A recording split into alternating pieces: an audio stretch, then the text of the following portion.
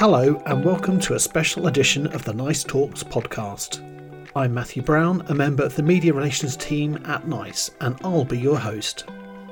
In this episode, we're going to be bringing you highlights of our recent virtual event, which looked at how NICE is working to reduce health inequalities. Dr. Sam Roberts, NICE's chief executive, spoke first to the audience. She gave an overview of NICE's role in reducing health inequalities.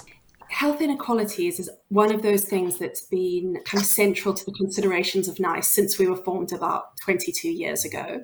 So in terms of NICE's overall role, it's to get the best care to patients fast that's good value for our taxes. And we do this through independent, transparent, rigorous assessments of new technologies or pathways through things like clinical guidelines or appraisal of medicines. And for many, many years, we've considered the impact on health inequalities as really central to those assessments.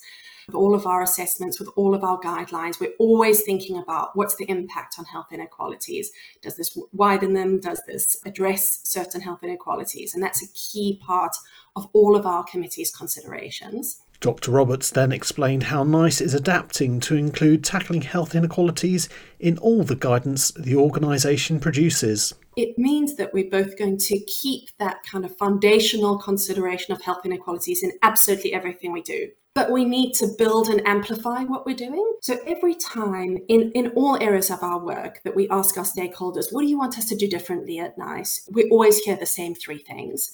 We want you to focus on what matters most, give us useful and useful advice, and be part of a system that constantly learns.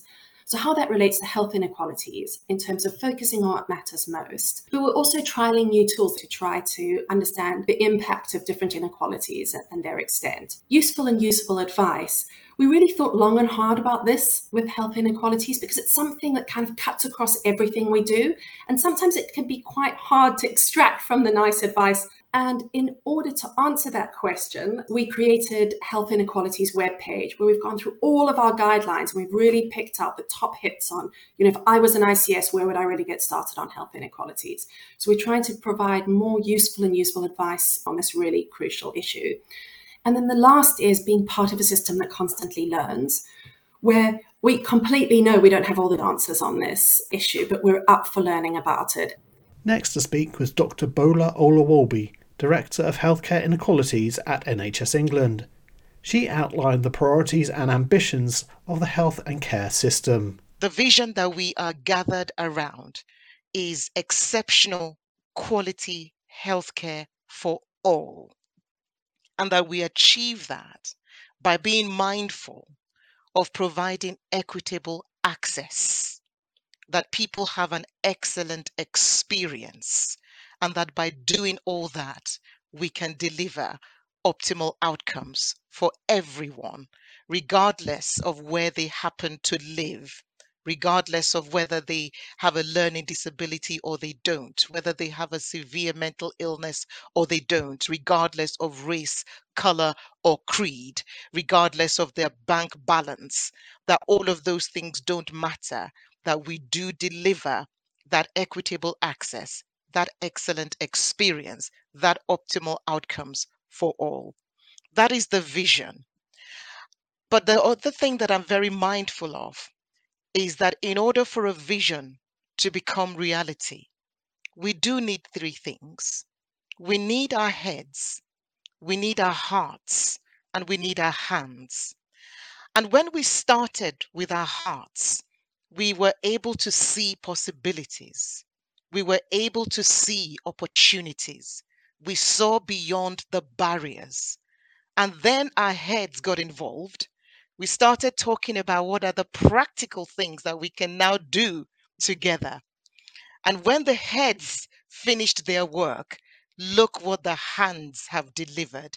This amazing portal and all the brilliant tools that colleagues are going to be sharing. Dr. Leslie Owen, a technical advisor at NICE, has been leading on the methods and processes work on how NICE can strengthen its considerations of health inequalities in guideline development. She explained how implementing NICE guidance can generate bang for buck in health inequalities. From my involvement in the development of guidelines, in the involvement of economic analyses, I would suggest that implementing any of NICE's guidelines and products represents bangs per buck for the system, because when we're looking at evidence, we're looking at evidence of effectiveness and we're looking at evidence of cost effectiveness. So a committee wouldn't be recommending something unless it was considered to be good value for money for the system. And so I would argue that actually implementation of any of NICE guidelines represents good value for money, and it's a good bang for the buck. Dr. Owen then outlined how people with lived experience can get involved in the development of NICE's guidelines.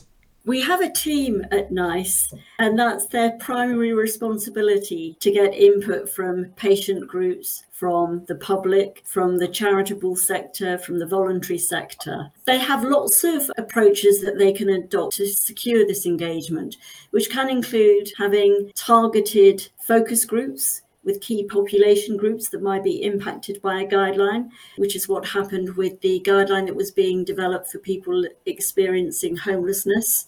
The way that this happens to ensure that we have adequate representation throughout the process, the team work with different sectors, and we will have at least 2 lay members on a committee who have equal standing to other committee members. So they are able to make decisions based on the evidence that they've seen. The team work very closely with national charities and voluntary organisations.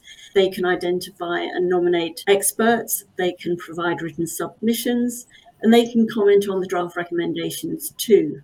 They also work with patient experts, individual patients or carers, and they can participate in committee meetings. They might give expert testimony, they can provide written submissions, and similarly, they can comment on the draft recommendations. And the public now are able to observe some committee meetings. And if they have representation on relevant groups, they can also comment on the draft recommendations. So there are lots of ways in which we can ensure that we have input from relevant stakeholders in the development of the guideline. Dr. Alfie Malloy, a senior clinical advisor at the National Inequalities Improvement Programme at NHS England, was next to join the event.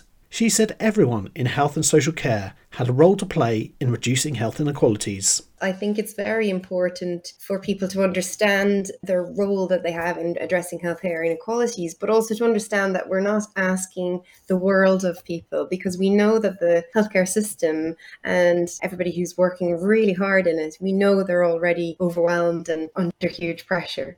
So we don't want health inequalities to feel like this unreachable extra demand. We want it to be almost a change in thinking. So we want people to maybe signpost somebody in a holistic way, or use a sort of make every contact count approach, where if they're checking the blood pressure, they might say, have you thought about giving up smoking? I think a huge part of it is integrated working. It's not the front door clinicians, let's say, who are going to be able to address all of healthcare inequalities. They may merely be able to identify people at risk of health inequalities or experiencing health inequalities, and then perhaps signpost them on or link them up or make sure that there's a holistic approach. I don't think any clinician or manager can do this on their own, and I don't think the NHS can do it all on its own. Dr. Malloy then outlined plans to offer training to people in the health and care system on health inequalities. Do you have some training material already available and more in the pipeline? I'd like to draw your attention to the RCGP modules. They're free to access for anybody. You don't have to be a member of the Royal College of General Practitioners. You just have to make an account online with your email address. And then the e-learning for health modules are also open and free for all to access. We're doing the e-learning for health modules in a gradual way. So we've actually focused on sickle cell because we know that is a really national priority, mainly because of the huge inequalities experienced by people with sickle cell disease. And there are modules in development on each of our 5 key clinical areas. We are working with the Academy of Medical Royal Colleges and Health Education England. And what we're trying to do is develop a training program that's not exclusive for doctors or dentists or physiotherapists or even patients or lay people. We're trying to build a sort of a core shared content, how we skill people up in using the resources like that rather than a finite curriculum.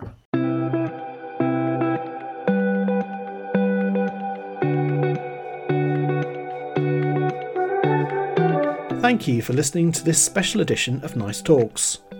If you'd like to learn more about NICE's role in tackling health inequalities and to access our online portal, go to the link in the show notes.